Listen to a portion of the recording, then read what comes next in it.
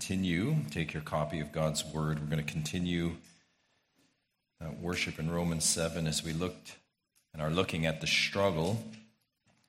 Westmount family, those of you that do not know yet, when we think of struggle, the earthly struggle ended for Jean last night.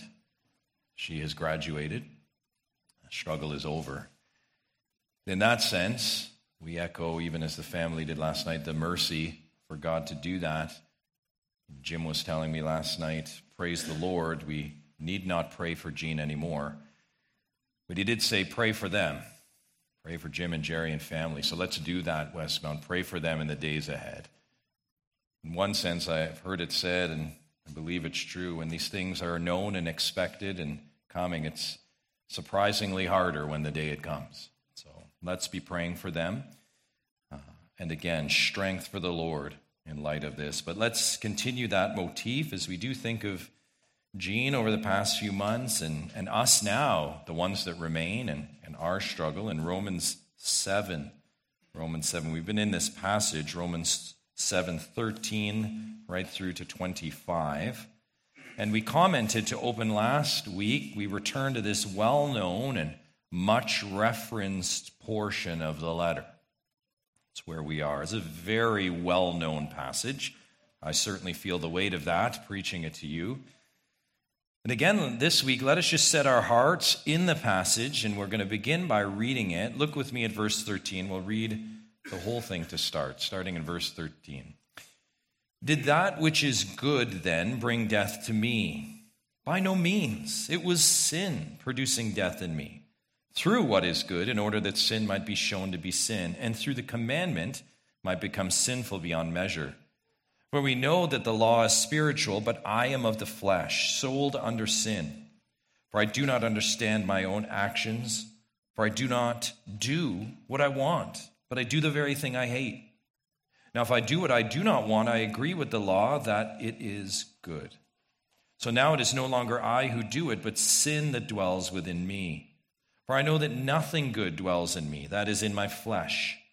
For I have the desire to do what is right, but not the ability to carry it out. For I do not do the good I want, but the evil I do not want is what I keep on doing. Now if I do what I do not want, it is no longer I who do it, but sin that dwells within me. So I find it to be a law that when I want to do right, evil lies close at hand. For I delight in the law of God in my inner being, but I see in my members another law waging war against the law of my mind and making me captive to the law of sin that dwells in my members. Wretched man that I am, who will deliver me from this body of death? Thanks be to God through Jesus Christ our Lord. So then I myself serve the law of God with my mind, but with my flesh I serve the law of sin. Let's pray. Father in heaven, we come before you in light of this text, the struggle that it outlines, and we, each one of us that are regenerate before you, recognize that struggle. And Lord, we pray you'd continue to open our eyes to this text and all the rich meaning that it has for us in our sanctification. And Lord, let it go deep. And let us live it out. God, by your enablement we pray.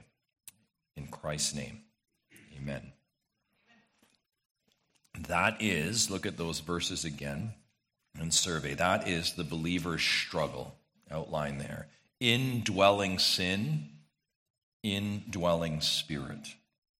Yes, an indwelling spirit in the Christian's inner being that is soul-generated, regenerated. But still indwelling sin in that flesh that remains in the Christian's outer members, the clinging flesh. This is the reality of the believer here and now as they grow in Christ. This is the already of their soul redeemed, renewed, and now desiring God's law, alongside the not yet of your flesh, unredeemed and still bent on sin. This is the reality for the saint as they walk each day. This is a reality. And to remind ourselves that this is indeed the believer's struggle, let us touch just for a moment, as we begin, on what we've already covered in this passage. So number one, remember last week our first point, first and foremost, was the struggle's context. The struggle's context. Simply, this is the questions we are asking. Where are we in this letter? Where are we in this chapter? Recall with me chapters 1 to 5. They dealt with the matter of what? Salvation, matters of justification. From humanity's need in Adam to humanity's hope in Christ, which came to a head, of course, in chapter 5.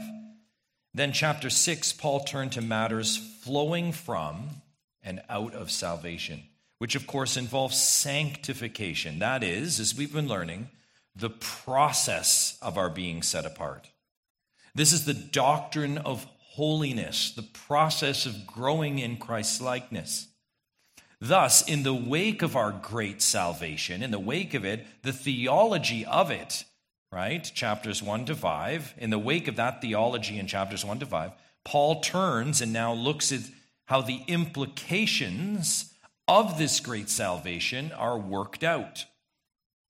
So recall with me chapter 6, and the focus now turning on that hinge in 6:1, continuing, right, 6:1, the daily presentation of ourselves. This is what Paul turns to focus on the daily presentation of our bodies, of our lives. And we do not lose sight. Look at chapter 6, verse 12. Remember this. Let not sin, therefore, reign in your mortal body. This is progress. This is life, to make you obey its passions. Then this, do not present your members to sin as instruments for unrighteousness, but present yourselves to God as those who've been brought from death to life, and your members to God as instruments for righteousness. In other words, this is the daily, ongoing work of sanctification, of presentation. Same idea. Look at verse 20. Same thing. For when you were slaves of sin, you were free in regard to righteousness. But what fruit were you getting at that time from the things of which you are now ashamed? For the end of those things is death. But now, and look at this, that you have been set free from sin and become slaves of God, the fruit you get leads to sanctification and its end, eternal life. Paul says, look at that. This is what it means now. These are the implications now of being a slave to God. You ongoing bear fruit. You bear fruit for God, which, look at it, leads to sanctification. Fruit that is, and this is logical for us, day-to-day nourishment, day-to-day production. And that's the context that leads right into chapter 7, where Paul continues with the doctrine of sanctification. We have in this doctrine a new relationship to God and his law, and we've talked about that at length, a new relationship. For the Old Testament believer, or here we'd say the first century believer, it was the Mosaic law. That was the old administration stamp of the law of God for a time and place. But that, as chapter 7 taught, to the believer, to the faithful one, this is Paul's point, they're dead to that now. They're dead to that now. But listen, and we've taught this too, not dead to law and standard, period. Look at chapter 7, verse 4. Likewise, here's Paul's point, my brothers, you also have died to the law. That is true, but through the body of Christ, right? And then more, so that, here it is, pulling it together, you may belong to another, to him. Remember the slave transfer, who has been raised from the dead in order that purpose that we may what? Bear fruit for God. There it is. So this is no longer relationship to external custom and code, but this is a relationship in and through Jesus Christ. Yes, we're released from the lesser to serve the greater. Look at verse 6. But now we're released from the law, having died to that which held us captive. And so it did for those believers of old, so that we serve in the new way of the Spirit and not in the old way of the written code. Again, that is how we walk in relationship to God now, in the new way of the Spirit. That Spirit does not discard God's law completely, but it knows this, verse 12, so the law is holy, and the commandment is holy and righteous and good. And that is indeed true, and our renewed soul knows that, the inner being knows that, and agrees that God's law is good.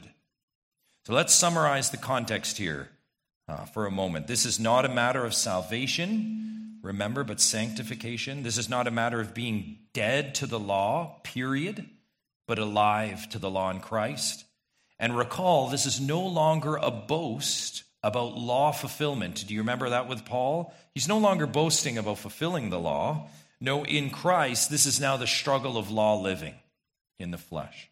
So that's the context. That's all good. But there's something, and we looked at this last week too, that remains alongside our inner being and soul. And thus we look not just at the struggle's context, but also the struggle's conditions.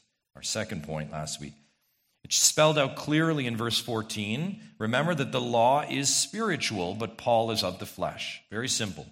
The law, now inward in Christ, is good, but Paul, like the believer, is still walking in a vessel of unredeemed humanness. The flesh, the material part, the merely human part. These are our faculties. And to be clear, by the way, this is everything from our physiological self, so the actual bones and tissues, if you want to say it that way, to our emotional self, to our emotions, to our mental self. This is all of our composition, right, that would be present and walking today. The flesh is all of that. And we need to remind constantly here, remember, this is what we learned. Christian, like Paul, you have undergone a humanity transfer from Adam to Christ. Yes, we are now members of the humanity of life. And recall, and this was a helpful way, I think, to look at it. Recall, though, you may take Paul out of Adam, right? But you can't take Adam out of Paul. Another way to say there's still his flesh. You can take him out of the realm of the flesh or his soul in that domain of death. But there's a remnant of flesh that clings. And Christian, we are caught between the already and the not yet. This is it. Christian, we're renewed spiritually, inwardly, soulfully, but we're still fleshly, we're still of the body. And yes, those are ripe conditions, are they not, for struggle, the spirit and the flesh. So one other important reminder under this point, remember we looked at it last time, on conditions. Remember, Christian, we have one new nature, not two, and one new nature that remains accountable to God.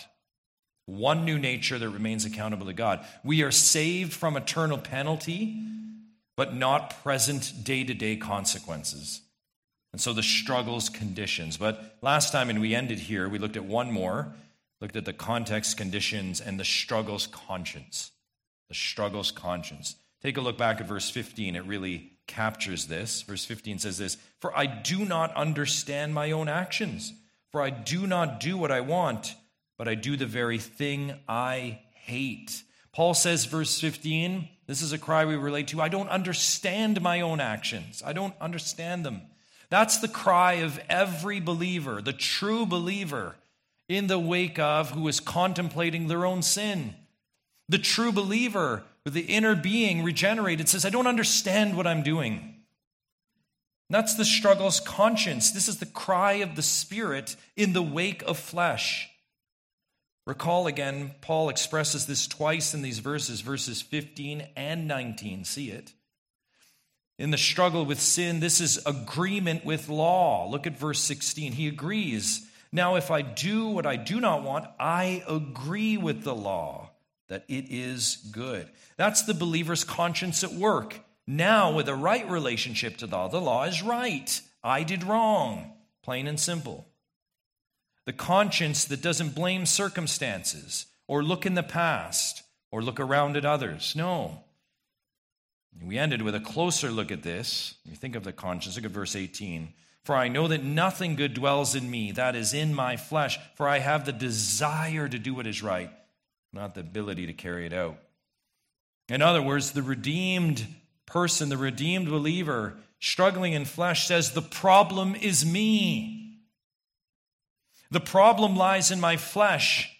Inside, deep inside, I desire to do what is right, but in my outer members, in my faculties, there's indwelling sin at work, and it impairs my ability to do what is good.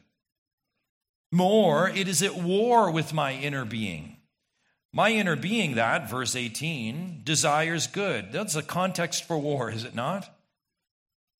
desire, the will, the inner drive now to do what is right, is at war with a very strong, fierce flesh. Remember, though, it is only the new man, the new creation, that can finally seek God's law rightly. Remember, in the Old Testament, it really comes through in Paul's testimonies, this is not a dutiful boast. This is not a must-do, brag, so to speak. This is for the first time with a regenerated soul saying, that is what I want. But my, oh my, is it hard to accomplish. And I certainly don't boast about it. And only with inner conversion can one like Paul here recognize the struggle's conscience. Is the only one that takes place in a believing conscience. Again, we said it, no unbeliever struggles like this. Which brings us to the final verses here in chapter 7. And our next point as we continue, and it's this, the struggle's confession. Struggle's confession. Let's look at verse 21, and let's just continue. So I find it to be a law that when I want to do right, evil lies close at hand. Paul says, look at it with me. So I find it to be a law. Just stop there for a moment. I find it to be a law. This is just brilliant writing. Paul writes skillfully here, utilizing fully the motif and the context of law. And he recognizes law has been front and center. And it's as if to say, this is what Paul writing, while we're on the topic of law, let's use that idea a bit more. You want to talk about law then? Listen, Paul says, I find it to be a law, or you could say this way, I find it to be a principle. If you have the NASB or LSB. I find it to be a law, I find it to be a principle, using that language, that it is this. This is the principle, the law principle. When I want to do right, evil lies close at hand. So as preparing this week, I thought, man, I could do a whole sermon just on that law principle, right? Is that not true? Wow. This is the law principle. When I want to do right, when the desire is there and activated, oh my, evil lies close at hand. Like its own law principle, like its own axiom, seek righteousness and you better believe what? Evil sits up straight, right? Beloved, this is indeed, says Paul, like its own law, a law of the flesh alongside the spirit. Desire good, seek righteousness, and what? The flesh is aroused and pounces. It's almost as if in this law principle, the desire for righteousness is what activates the flesh. Is that not true? Sin seizes the opportunity, sees the knife on the table, and pounces. When the forbidden is defined, our flesh draws close. Now our experience confirms that, but the word first and foremost dictates that truth, does it not? But Westmount, it behooves us not to just take a moment right now and recognize the broader principle here, how applicable this is. Where righteousness is sought, evil lies close at hand. We need to just stop for a moment and consider this. It is true in your life, believer, is it not? It's true in your life. It's true in your daily walk, is it not? You seek righteousness and what? Pops evil, right? Just pops up.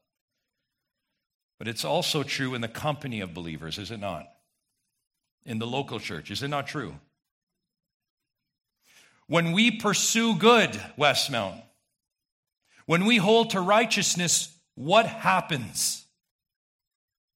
Evil pops up. This principle is true individually and it's true corporately, and it behooves us not to move too quickly and not recognize the greater context even for us in this local church right now. When you seek righteousness, beloved Westmount saints, evil pops up. May we never forget that. The principle in all arenas that says where righteousness is sought, evil lies close, lurking in the bushes, waiting to pounce. And listen, evil doesn't need to pounce where evil abounds, does it? Evil targets right here. Now, Paul continues to employ the matter of law in teaching here. Look at verse 22. He just continues, for I delight in the law of God in my inner being, but I see in my members another law waging war against the law of my mind and making me captive to the law of sin that dwells in my members. Bible readers, look with me. Don't miss the for that opens verse 22. What do we know? We know this. This should be standard fare at Westmount now. When you see that connecting word, that's one of those little connecting words that tell us what's about to be unpacked here and said connects to verse 21. It's the law principle then from verse 21. Here it is going to be expounded for us more. Paul has more to say about the law principle. And it is this. Look at verse 22. Here it is. A delight in God's law on one hand, the seeking the good, which is set against the contrast, verse 23, a captivity to the law of sin, the presence of evil. This is what undergirds the law principle in verse 21. Notice here Paul is making a dual confession. He's making a positive confession and a negative confession. This is the struggle's confession. I delight in God's law, yet I'm captive to sin's law. I delight in God's law. Law is no longer my duty or my boast, but here it is, it's my delight. The believer has a new relationship to God's law, not through Moses, but through Jesus. This is confirmed further by the law language Paul uses for the law of God here. Look at it in verse 22. Not just the law of God, verse 22. Look at verse 23. Also the law of my mind, Paul says. This is not just desiring law rightly from a new heart, but see it here with me. This is thinking law rightly with a new mind. 1 Corinthians 2:16, the mind of Christ. See how you use these things synonymously in context here. That is the law of the regenerate's heart and mind. Delight in God's law. Yes, that is the confession, listen, of a true born-again believer indwelt by the Spirit. Yet it resides alongside this other confession. Look at verse 23. As Paul looks at his members, and he sees another law, if you will, to use this language. Paul is, again, doing this wonderfully here, this motif of law. He sees another law at work, another law principle at work, if you will. And what is this other law in his members? It's waging war against the law of God. Look closely. Paul calls it the law of sin in verse 23. Now, we need to make a few comments here to make sure that we're on track and we don't get confused. Number one, the law of sin is different to sin itself. And I think you see that. The law of sin is different to sin itself. Paul certainly is not contradicting himself here. In chapter 6, we learned that the believer is dead to what? Sin. And Christian, we are, listen, dying in Christ. Romans 6:7 means we died to sin. And remember, that means we died to its penalty and power, but listen, not its presence. Not its presence. The law of sin here, this is where word construction matters, is what takes us captive. The law of sin. And we're talking about law principles here. And there's a principle, and we just looked at it in verse 21, and that's what takes us captive, if you will. This is not sin captivity. Jesus took care of that, praise God. This is the law of sin captivity, which is the law principle, again, Paul has referenced in verse 21. And it was where the inner being seeks to do right, evil sin lies close at hand. There it is. And we learn that there's nothing closer to our redeemed inner being than our members, our faculties, our flesh. And that is where, as we've also learned, where evil and sin reside. So the law of sin we find ourselves captive to is not the power of sin itself, but the principle of struggle between spirit and flesh that holds to us tightly. Yet that law of sin, as much as it has a grasp, listen, it too has no ultimate power. It's a law principle, and we all nod our heads to that, but it has no ultimate power over us. More on that later. But by way of another important comment on this verse, secondly, we'd say the law of sin, look at verse 23. Paul says it dwells where? And this is so helpful. Look at it. Where does it dwell? Look at it. In my members, he says. That's the locale. In my members. The sin principle is not in our inner being. Sin no longer has a vise on our soul. This law of sin dwells in the outer members, the flesh, the decaying, the dying part. The location here is not our renewed inner being, because that is, what do we learn? Think about Titus in particular. That is regenerate. That's purified. And listen, this is precisely why it is a war. Is that not true? Because this principle is certain. You want to do what is right, but the sinful flesh wants evil. Your renewed inner being delights in the law of God, but your dying outer members are bent on the law of sin. Christian, it is war. It's war. And beloved, because it is a war, because it is hard, because it is a struggle, listen to me, is no excuse. I should hardly need to say that, right? Because it is hard doesn't mean you have an excuse. Far from it. Excusing sin is not a struggle, but it could be a sign, if that's you. It's like the soldier that deserts the war. He only reveals his true military identity, doesn't he? When he says, this has become hard and I'm out. Turns out he's not a soldier after all. So to the one excusing sin because it's a struggle reveals his or her soul state. No, believer, no. You confess that law of sin dwelling in your outer members. You see it, you own it, you confess it. And as you do, listen, you don't excuse your sin. You don't sidestep your sin. And you don't deny your sin. And as you confess your sin, you don't laugh about your sin. Or you don't make light of it. Or please don't do this, make your sin respectable. No believer, no believer. You confess the law of sin dwelling in your outer members. Then what do? What the good Christian does in all things, repent. Repent and confess your delight in the law of God.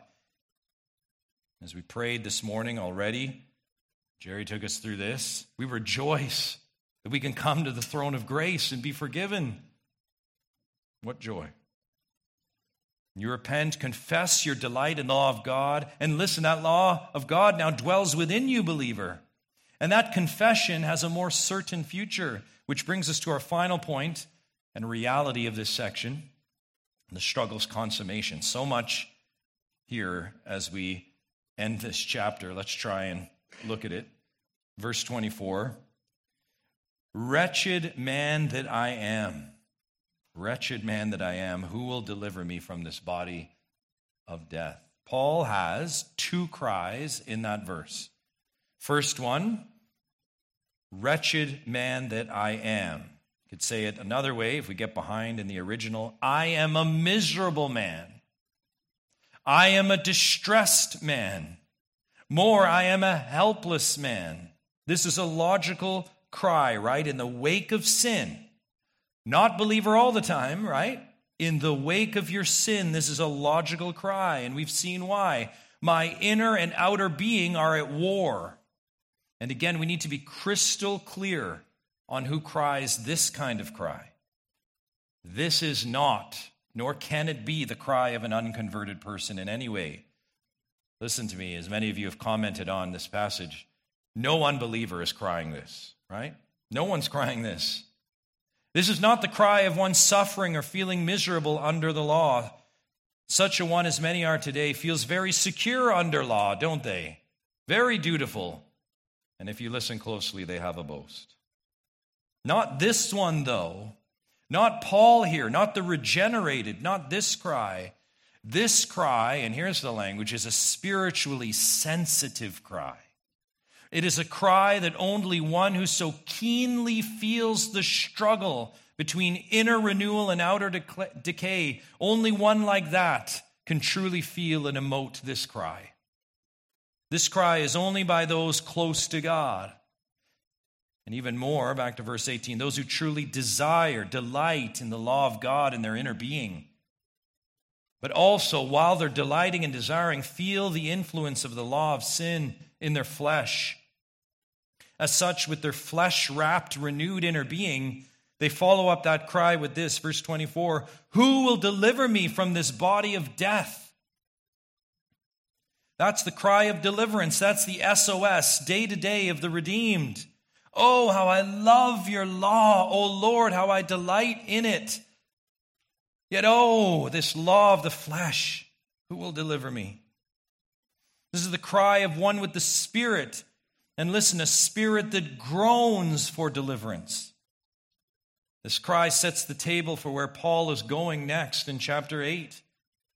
As mentioned, we'll have much more to say about this, as Paul does, about spirit and flesh in the next chapter. But by way of preview, and I pray it'll be a help for this text, look at 8:22 and 23, just so you see and start to connect some dots preemptively. He says this, "For we know that the whole creation has been groaning together in the pains of childbirth until now." But look, that's the broad, but then look at the specific. "And not only the creation, but we ourselves who" what? "Have the first fruits of the Spirit groan inwardly." And why? Why are we groaning? "As we wait eagerly for adoption as sons," listen, "the redemption of our bodies." Oh, believer, I know this. You know that cry. Who will deliver me from this body of death? Redemption of our bodies. Same idea, by the way, elsewhere in the New Testament. Listen to another passage, 2 Corinthians 5. You can note this. Listen to the same language, same theology. "For we know," Paul says in 2 Corinthians 5, "for we know that if the tent that is our earthly home is destroyed, we have a building from God, a house not made with hands, eternal in the heavens." And then listen in verse 2. "For in this tent," so this is the temporary dwelling, "we groan, longing to put on our heavenly dwelling, if indeed by putting it on we may not be found naked. For while we are still in this tent, we groan, being burdened, not that we would be unclothed, but that we would be further clothed, so that what is mortal may be swallowed up by life. He who has prepared us for this very thing is God, who has given us the Spirit as a guarantee." So good. The Spirit is our guarantee. We're groaning, and there's no uncertainty there. "Oh, I hope," as our next door neighbors might say, "or I hope that I'll be delivered from this body of death," they may say. No, we know we will be, because the Spirit testifies within us, and the Spirit is our guarantee, says the Word of God. We groan, we're burdened, we cry, because our being is at war. But we know the terminus, and it should uplift your soul. You know how it ends. Decay, but deliverance. And listen, when we think about being at war, and we think about that question, let's make sure we're all clear here. The question can, if we allow it, just to hang in the air.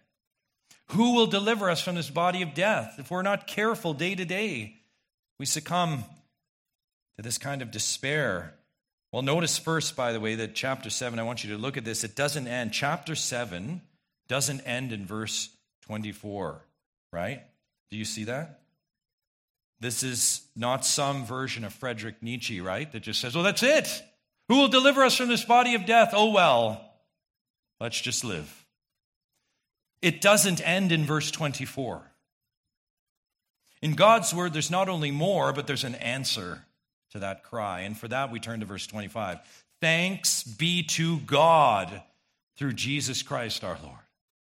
Who will deliver us from this body of death? Jesus Christ, the same one that delivered your soul.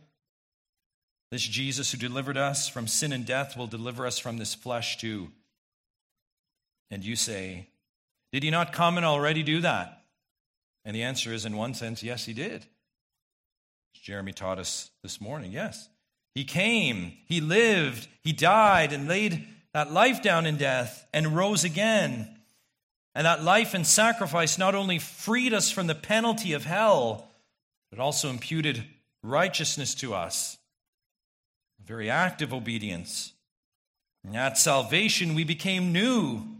We received a new heart. Listen, a new law-inscribed heart. Amazing. Enabling us now to finally, for the first time, beloved, not sin. Inner being work is done. Christ came to secure that inner work. However, it doesn't end there. As Augustine helpfully taught us, remember we looked at this already, we've moved from an inability to not sin to an ability to not sin. Now, there's one more step for the converted Christian, and it is glory. So you take that, and he had his famous 4 steps. One day, that day, where we will be unable to sin. If I was feeling really fired up, I'd say it with me. But I mean, it's amazing to think, one day, beloved, you will be unable to sin. And I know for a fact, because I feel this all the time too, we don't meditate on that enough, do we? Fixate on this present sin, and one day is coming when you will not be able to sin. You won't even want it, and you won't. You won't. It's glory. This is the struggle's consummation. Glory. Salvation's consummation. This is the terminus of our sanctification, and it's the pinnacle of it all. Philippians 1:6 mentioned it last week. This is God bringing to completion the good work at that day of Jesus Christ, which reminds us that Christ is not done. It is finished means the penalty of our sins. Done, finished, nothing more to do. But he came once, and he's coming again. He came already to accomplish and inaugurate our great salvation, the cross. And he's coming again. This is the not yet. Listen, to complete and to consummate the transaction. And beloved, on that day, the struggle will be over. Our bodies will be made whole. And that's your hope, Christian. But listen, we're not there yet. And that is precisely why this passage doesn't end there. It doesn't end there because before tomorrow, and we hope in tomorrow, there is today, is there not? And living day to day is in light of this, as Paul concludes at the end of verse 25. Look at it with me. So then, concluding statement, I myself serve the law of God with my mind, but with my flesh I serve the law of sin. There it is. That really sums up everything Paul's been teaching in verses 13 to 25. I myself serve the law of God with my mind, but with my flesh I serve the law of sin. That is the struggle plain. Do you see that in that verse? I myself, my indwelling spirit, serves the law of God with my mind. That is my desire. But my flesh and the indwelling sin that resides there serve a different law. A different law. Sin has no power, and I pray this is clear for all of us now. Sin has no power. Through the body of Christ, it's lost its grip, but it's still present. And that is, beloved, as much as we have hope for that day, that is the reality of this day. Sin has lost its power, praise God, but sin is still present. Remember, as you live each day as the Lord tarries, remember, the end is near. He is coming back. The struggle is real and it's fierce today, but listen, it's drawing to a close. As we see saints going before us, it's drawing to a close. Yes, listen, the struggle is on order. It's on order. The struggle's consummation is at hand. Wait and wrestle with the hope of Christ's return. And as you wait and wrestle and walk in the new way of the Spirit, let us close this text with some very necessary application and understanding. Now, I recognize some of you have been waiting 2 weeks. How do you apply this famous text? And we need to do that. And I pray this is helpful for you. We absolutely need to do this, especially as we begin to depart in a few minutes. What are the implications for the Word of God and for this text? So let's close with that before we turn to Romans 8. I want to credit to William Barclay for helping with some of these insights. And again, I don't necessarily recommend him everything theologically, but the way he applies the text is really helpful. So let's do this together. The struggle in our sanctification reveals this, our inadequacy. And that's what I want you to camp out on as we close here. The struggle reveals our inadequacies. Number one, human knowledge is inadequate. Human knowledge is inadequate. Listen to me, Christian, we see it is not enough to know, to just now know and have it written on your heart. It's not enough to just know what's right and wrong, is it? It's not enough. Do it. We're inadequate. It's not enough to know. Listen, ask any golfer if it's enough to know how you swing the club and how you position. Knowing is very different from execution, isn't it? It's the same in our spiritual life, is it not? Consider all your study and knowledge.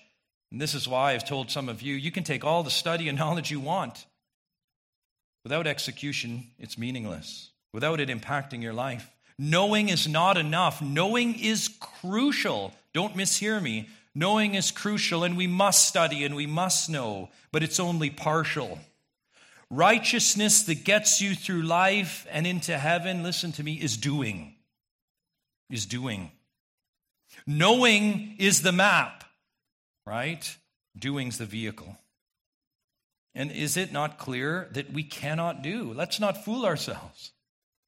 The most active doers amongst us and the most active knowledgeable amongst us, we are inadequate.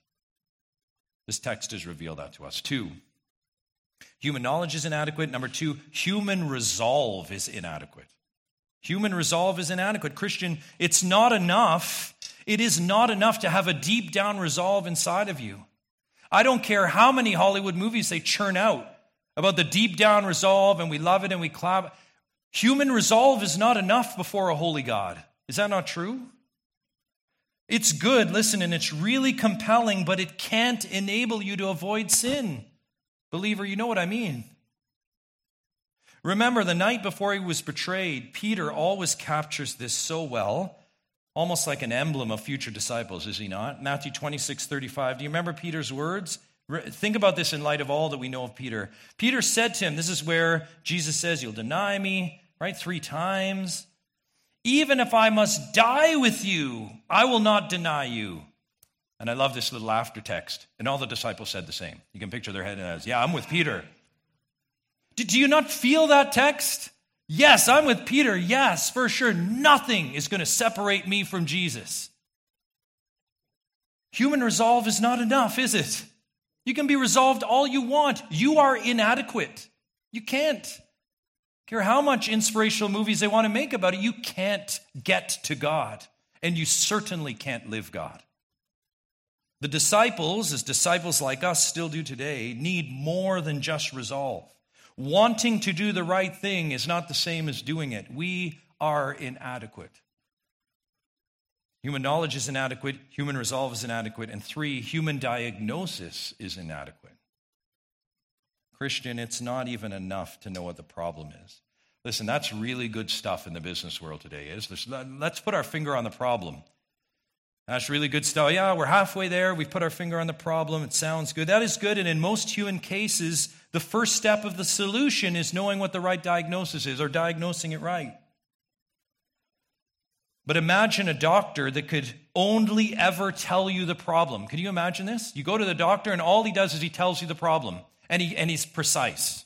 This is exactly your problem. Well, doctor, help me fix it. Well, I can't do that. But I can tell you what your problem is. I'll come back to you. I can tell you what your problem is. Can you imagine that? Human diagnosis is inadequate. It helps, but it's inadequate. Similarly, in our struggle, the right diagnosis with no ability to cure, listen, what does it actually do? It only amplifies, doesn't it? We are inadequate. We know the problem that remains, Christian. We know it. We know it. It's been diagnosed rightly. Now listen, not just in our own experience, but in the Word of God. The diagnosis is true. We have a body of death. Flesh. It's dying and decaying. That's the problem. That's the struggle. And the question then is this. As our human inadequacies loom every day before us, the question is this: who will free us from this? Where is deliverance? That is the question. And the answer, beloved saint, you know this, is Jesus Christ. He's delivered your soul already, and very soon, the Spirit within you guarantees this. He will deliver and redeem your flesh. Can you find joy in that today? You sin this week. You sin this month. You feel like you're carrying around a body of sin. But it is coming to an end. Believer, I pray you get encouragement from this text. The struggle is ending. Because in Christ, listen, This is what we're going to sing in a moment. In Christ, there is no inadequacy, is there? There's perfection, completion, fulfillment, and consummation in Jesus. There's no inadequacy. In Jesus, Westmount, there is both cure and hope in struggle. And I pray you with me never forget that each and every day in Christ. Let's pray. Father in heaven, Lord, we do rejoice at the hope and struggle that we have in Jesus, your Son. And God, help us day to day continue to make him our preeminent thought, our preeminent word and deed. Oh God, the struggle is real and it's fierce. But Lord, we have hope in your Son. Let us cling to him now, our everything, we pray. In his name, amen.